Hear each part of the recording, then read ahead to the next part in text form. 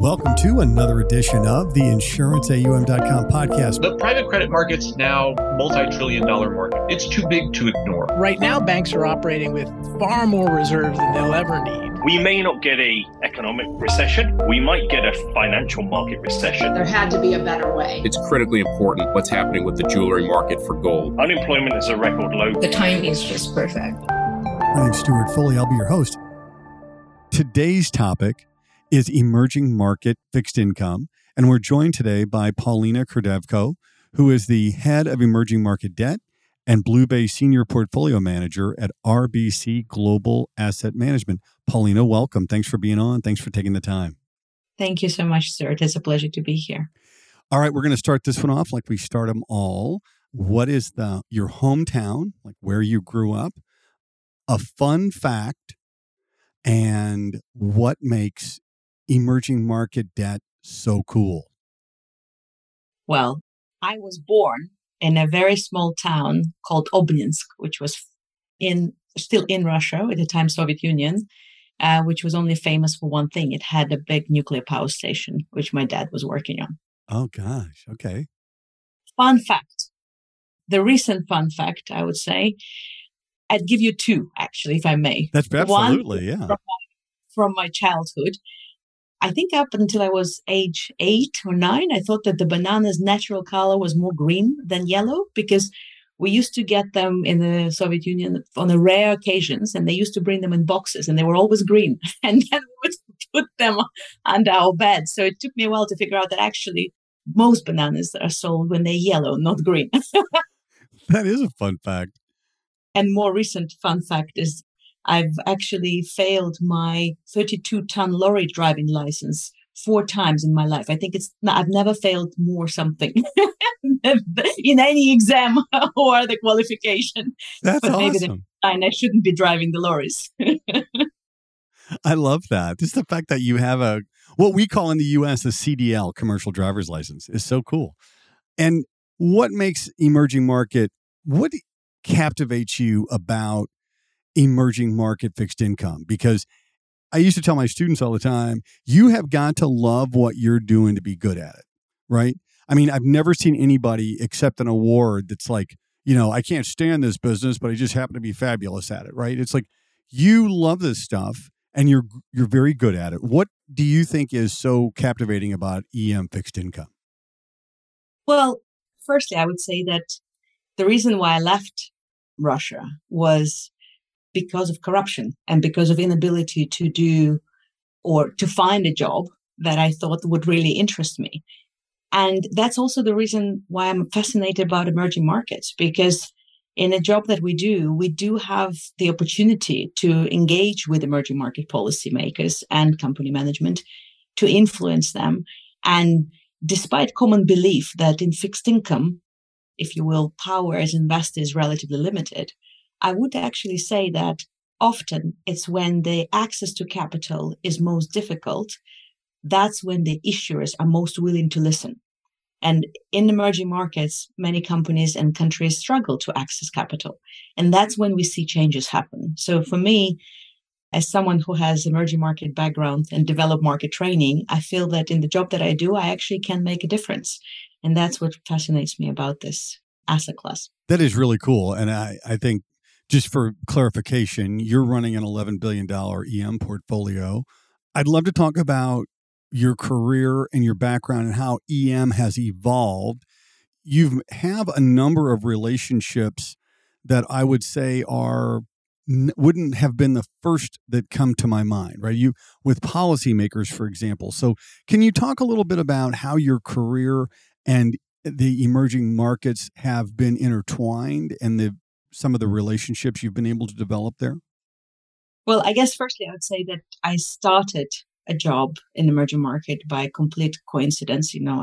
Actually, my first job was washing dishes in Redlands, in California. And from there, it was a random job of 5 or 6 different types, which had nothing to do with investments, which eventually landed me in an investment seat. And about 23 years ago, I was offered to start looking at emerging market debt. And having been emerging market equity analyst at the time, my first question was, why do you need to analyze the debt? Isn't that something you put on the model for the model to balance?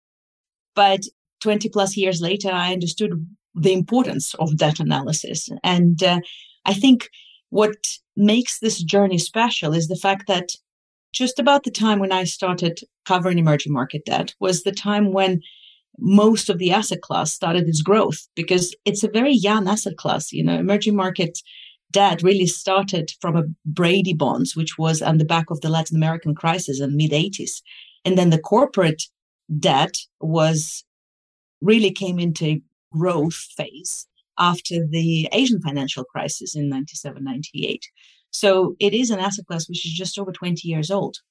And like any young, if you will, asset class, as it evolves, is also changing quite dramatically in those early stages. If I look back over the last 20 years, the changes that we've seen in the monetary policy and the orthodox nature of the monetary policy that we are witnessing today in main emerging market countries, we couldn't even imagine in the early 2000s. So I feel that when you are on this journey together with the asset class, in a way, you form those relationships with the policymakers, with the company management, and you create that connection, that, if you will, the dialogue between the two parties, which then helps you understand the asset class much better. And that's what I find particularly exciting about the asset class, that actually we don't invest without engagement. And collectively as a team, we spend about 70% of our time on the ground in emerging markets.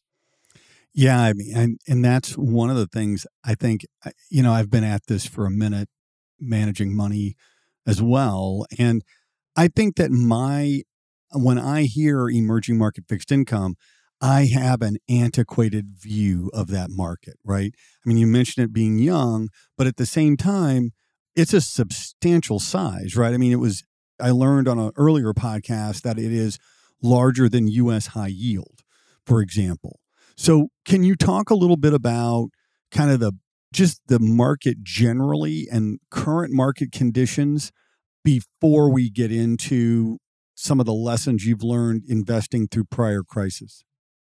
Actually, Stuart, I'd broaden that definition, because when you think about the asset, so within emerging market fixed income, you actually have 4 sub-asset classes. The whole umbrella is about $23 trillion. So it's meaningfully larger than US high yield. But within that, you have local currency fixed income, which is both sovereign debt, which is about, I would say, just over $10 trillion, and corporate debt, which is another 7-8.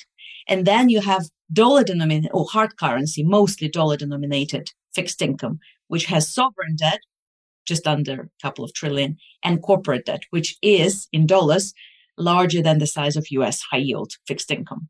So the universe, firstly, is very vast. The second factor, which often is misunderstood, is the credit quality of the asset class. If you look at the corporate indices, they are investment grade on average rated. Even if you look at the sovereign indices, they are BB rated. And investors often become quite skeptical when they hear this, because the perception is emerging markets has to be high risk. But there is one misunderstanding. When no one has to invest in your asset class, and let's face it, the allocation to emerging market fixed income is still in single digits as a percentage of clients' portfolios.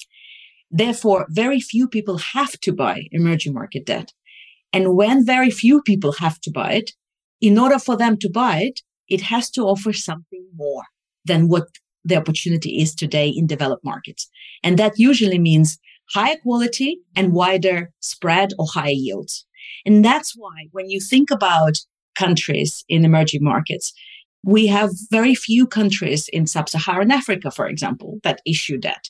But the bigger issuer of debt are your more established countries like Mexico, like Indonesia, like Brazil. These are, if you will, better quality countries than some of the riskier stories that investors tend to associate with the term emerging markets. It's really helpful that you bring up those 4 subcategories. When we think about BlueBay's platform, are you investing across those 4 subcategories? Can you talk a little bit about where you're focused and anything that you're avoiding? So yes, we do invest across those 4 subcategories. We also feel that in order to have, if you will, competitive edge on investing in emerging markets, you have to cover the entire breadth of the asset class because there's high correlation and causality between different sub-asset classes. And therefore, your credibility in making a call on emerging market corporate debt in dollars without having an understanding what is the local currency framework in this country and the monetary policy is likely to give you a negative asymmetry when it comes to risk reward. Not only we cover the 4 main bond sub-asset classes effectively, we also cover loans, because if you think about emerging market companies, 90% of the companies borrow through banks, not through bond market. So we also have a vehicle that invests in emerging market loans, which has 5-year lockup terms because loans are not as liquid as bonds. The other point I would make is, unfortunately, I learned on my own mistakes, and some of the worst investments that I've made in my career were not because we didn't speak the language or we didn't spend enough time on the ground, was because there was a loss in translation between different initiatives that policymakers were taking and the impact it would have on the companies. And that's why through that experience, we concluded that the only way to invest, to assess all those risks, is to invest following what we call a Mosaic theory approach, where when we spend the time on the ground in emerging markets, we are agnostic to which sub-asset classes we focus on. We want to cover the entire, if you will, spectrum, both speak to corporate management, speak to policymakers, speak to restructuring lawyers, find local pension funds, collect as much information as possible, and then find what's the best risk-adjusted return in this country. And that helps us position best in products that have best idea approach across corporates and sovereign, across local currency and hard currency. That also helps our clients delegate to us the decision on which sub-asset class at which point in time offers the best risk reward. That's really helpful. And I admire, so I obviously do a lot of interviews, right? And I admire when somebody is willing to talk about their mistakes, because I think that investors are, the benefits of the asset class, but, sometimes things don't go as planned, right? So can you talk a little bit about the lessons you've learned investing through other crises? Because I think those are going to be instructive to an investor that's considering either adding to this asset class if they have exposure or, making a new allocation. Thinking about crises in emerging markets, I would say, firstly, often the concept of emerging markets is associated with a high risk asset class, which tends to lead investors in their thinking that the crises are more likely to happen in emerging markets than in developed markets. And I think what we forget is often it's the crises that form your thinking. And to some degree, if you had a recent crisis experience, you'd be a lot better equipped to deal with the next crisis compared to a country or a company that didn't go through this. I remember in 2008, when we were going through the global financial crisis, I visited every single company that I had in the portfolio and asked their management how they were preparing for this crisis or how they were weathering this crisis. And what surprised me were some Brazilian companies that actually responded to me, in particular, one of them in metals and mining industry. They said, we have more cash than we have debt, and we're not going to spend $1 of this cash because we want to build even a bigger cash cushion.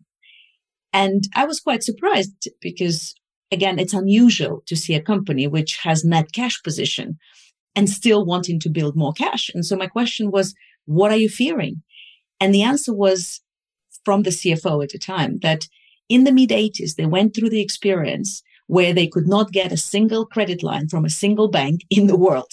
And he said, I swore to myself that I'll never get through this experience again. And so it's interesting how sometimes actually companies or countries can be better prepared. This crisis that we're going through right now is a classic example of that. if you think about the biggest problems that we're facing today is the problem of inflation.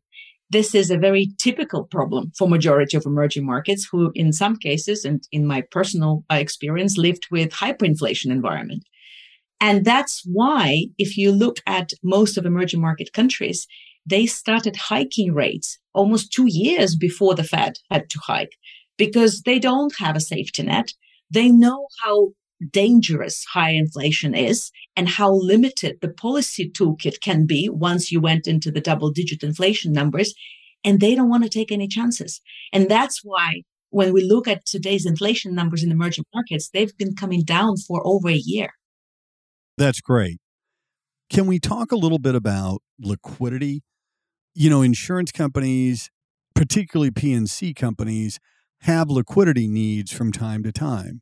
And it's something that, whenever I interview someone like you, I've always got my CIO hat on, and I'm wondering about current liquidity conditions and what you anticipate as we go forward here.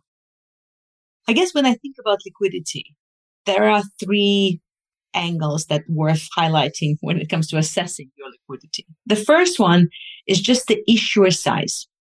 Now, naturally, the more bonds you have outstanding for a single issuer, the better the liquidity will be. And I think that's where emerging market sovereign debt compared to corporate debt is much more liquid. So if you think about the average size of the issuer in the sovereign index, given that the index has only 73, 74 countries, you tend to have, even in high yield countries that have multi-billion tranches of debt outstanding, and that improves liquidity. Now, I would say that comparing liquidity in emerging market fixed income to developed market fixed income, I would say that in the corporates, liquidity is very similar to the liquidity in the corporates in developed markets. In sovereign, it is better because of the issue size. The second aspect worth highlighting is event risk. Naturally, liquidity does dry up when there is headline risk, and that's normal for all markets. And so given that we tend to have a lot more headlines in emerging markets, often on headlines, you might actually see liquidity drying up, but this is a short-term phenomenon. And thirdly is flows. If you think about emerging market fixed income, last year was the first year in my experience over the last 20 years where we've seen meaningful outflows. So we've had over 90 billion outflows out of emerging market portfolios. Generally, every year we see between 20 to 80 billion inflows in the asset class. And so, of course, when you see a one-way outflow, then liquidity also becomes challenged. The same way it becomes challenged on their big inflows. So overall, I would say that those are the 3 aspects that I would highlight when we think about liquidity in EM. But I also think it is a misconception to say that EM fixed income is less liquid than developed markets, mostly because in its holistic sense, liquidity is driven by disparate nature of buyers and sellers who have different valuation metrics. And in emerging markets, because the dedicated players, as we started this conversation with, we were talking about how few dedicated players you have in emerging markets. It's one of the asset class with the most disparate group of investors, from local pension funds to private individuals to international sovereign wealth funds. And that's what forms the basis for liquidity, because those disparate players have disparate valuation metrics. That's where I would say that I wouldn't put liquidity as one of the core concerns when investing in emerging market fixed income. Thank you. That's really helpful. Let's turn to China just for a second. Is China EM or is it a developed market? What's your thoughts longer term on the role of China? I'm glad you brought this up, Stuart, in terms of definition of emerging markets, because even that point is slightly perhaps misleading. When emerging market corporate indices, for example, were formed, they defined emerging markets based on geographies. In other words, they said all the countries in the world that are not in Western Europe, North America, Australia, or Japan will become emerging markets. And that's why you have Singapore is being in our index, as well as Chile and other countries that are like Hong Kong that are a lot more developed, if you will, than emerging market tag would suggest. Now, in that context, China firmly falls in emerging market camp. Now, if you think about the importance of China, it's hard to underestimate it, given it's the second largest economy in the world. And actually, when it comes to its focus and its role as a consumer of commodities, as a provider of liquidity to other emerging markets, as an exporter of goods, it's probably the largest economy in the world. Now, it does matter what happens in China. With that said, I feel that market often misinterprets the decision of policymakers in China because they try to apply Western type of thinking with, if you will, with the focus on total returns to a Chinese mindset. And often those objectives are just not aligned. I was in China just a week ago, and when you think about the real estate sector in China, which has gone through a lot of turbulence, to say the least, over the last 2 to 3 years, with a Western hat on to some degree, you can look at the situation and say, well, China has the lowest interest rate in the world, maybe excluding Japan. They have tight fiscal. They have room to ease, both on the fiscal and on the monetary side. Why are they not injecting more liquidities to support the real estate sector? It's simple. And yes, all of those points are correct. However, they contradict the bigger objective of Chinese policymakers. And the bigger objective that they've been very clear for the last 2 to 3 years is to make housing affordable. And in order to make housing affordable, you actually don't want prices to go higher. You want to slow down the pace of this price appreciation. And that means perhaps it's not as wise to release more liquidity in the sector so that the real estate developers try to get their margins higher. But this development in itself wouldn't necessarily achieve the policy goal. So I always feel that, firstly, the misperception about China is that you don't know what's happening. I actually think they are incredibly clear on the direction of travel. They write the memos and they follow their advice. So it's very simple to understand the policy framework. What is the challenge is to translate what this policy framework means for investor returns. And at this juncture, my personal view is that the policy framework is not necessarily aligned with investors' expectation to deliver high returns from Chinese investments. That's interesting. You mentioned when you outlined the 4 subcategories of EM fixed income, and you mentioned earlier hard currency or U.S. dollar denominated fixed income instruments. There's efforts underway to try to, I don't know if undermine is the right word, but the U.S. dollar as the world's reserve currency, right? Potentially, efforts to move to the yuan or something else. What do you think the next few years brings for the U.S. dollar as the reserve currency? Do you think that there's momentum to shift away from it? What's your view there? Well, looking at history, which often is helpful, I would say last time around, it took the World War to create dollar as a reserve currency or to put it in place. So firstly, I think that the journey to create a new reserve currency, which would be on parallel with the dollar, is a long-term venture. Secondly, I think that already today, we are starting to see signs of increased usage of alternative currencies. And I think the most interesting space to watch at this point in time is commodities. The most commodities used to trade only in dollars. But if you look at today, commodity flows, 20% already are settled not in dollars. And that doesn't only include the renminbi, but it also includes Brazilian real. Obviously, it includes Russian rubles. It includes the currencies in beta, large emerging market economies. So to me, that's an interesting trend to follow. And I think that trend is only likely to increase. With that said, the commodity flow forms a very small part of the overall currency flows, and financial flows are still very much dominated in dollars. So I don't see dollar disappearing as a reserve currency, but I can see a structural trend to strengthening other emerging market currencies. And that's where, for the first time in 12 years, we feel that actually the local currency debt in emerging markets that has had a horrible decade since 2010 is likely to deliver better total returns than hard currency debt, given the strength of the currencies and higher interest rates, given the orthodox monetary policy mix, which led to multiple hikes over the last couple of years. Very interesting. And as we wrap here, Polina, what's the takeaway that you want our audience, if you could have one factoid or one takeaway that you want folks to remember about emerging market fixed income, what would that be?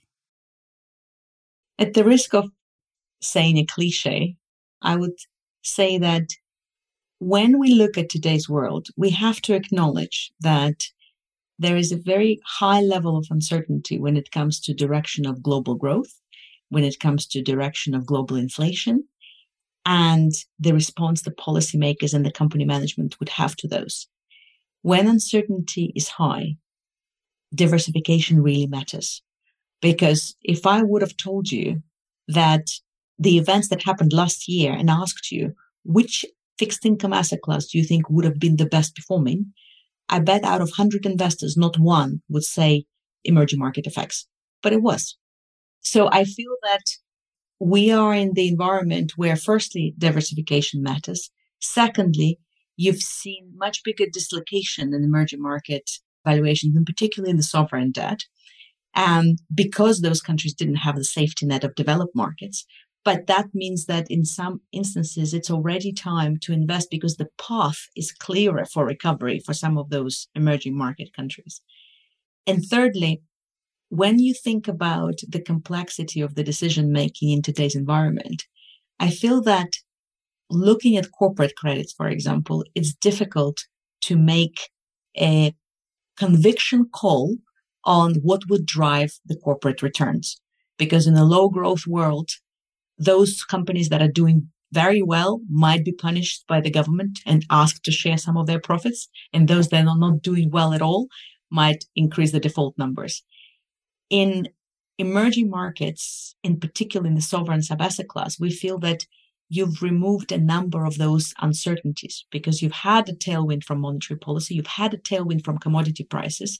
So to some degree, investing in EM sovereign debt from here is actually a very simple decision compared to the number of risk factors you have to take on the corporate side, both in emerging markets and developed world. So I know I actually gave you 3 and you asked me for 1. That's okay. But to sum it up, I feel that in investing, in emerging market investing, what's comfortable is rarely profitable.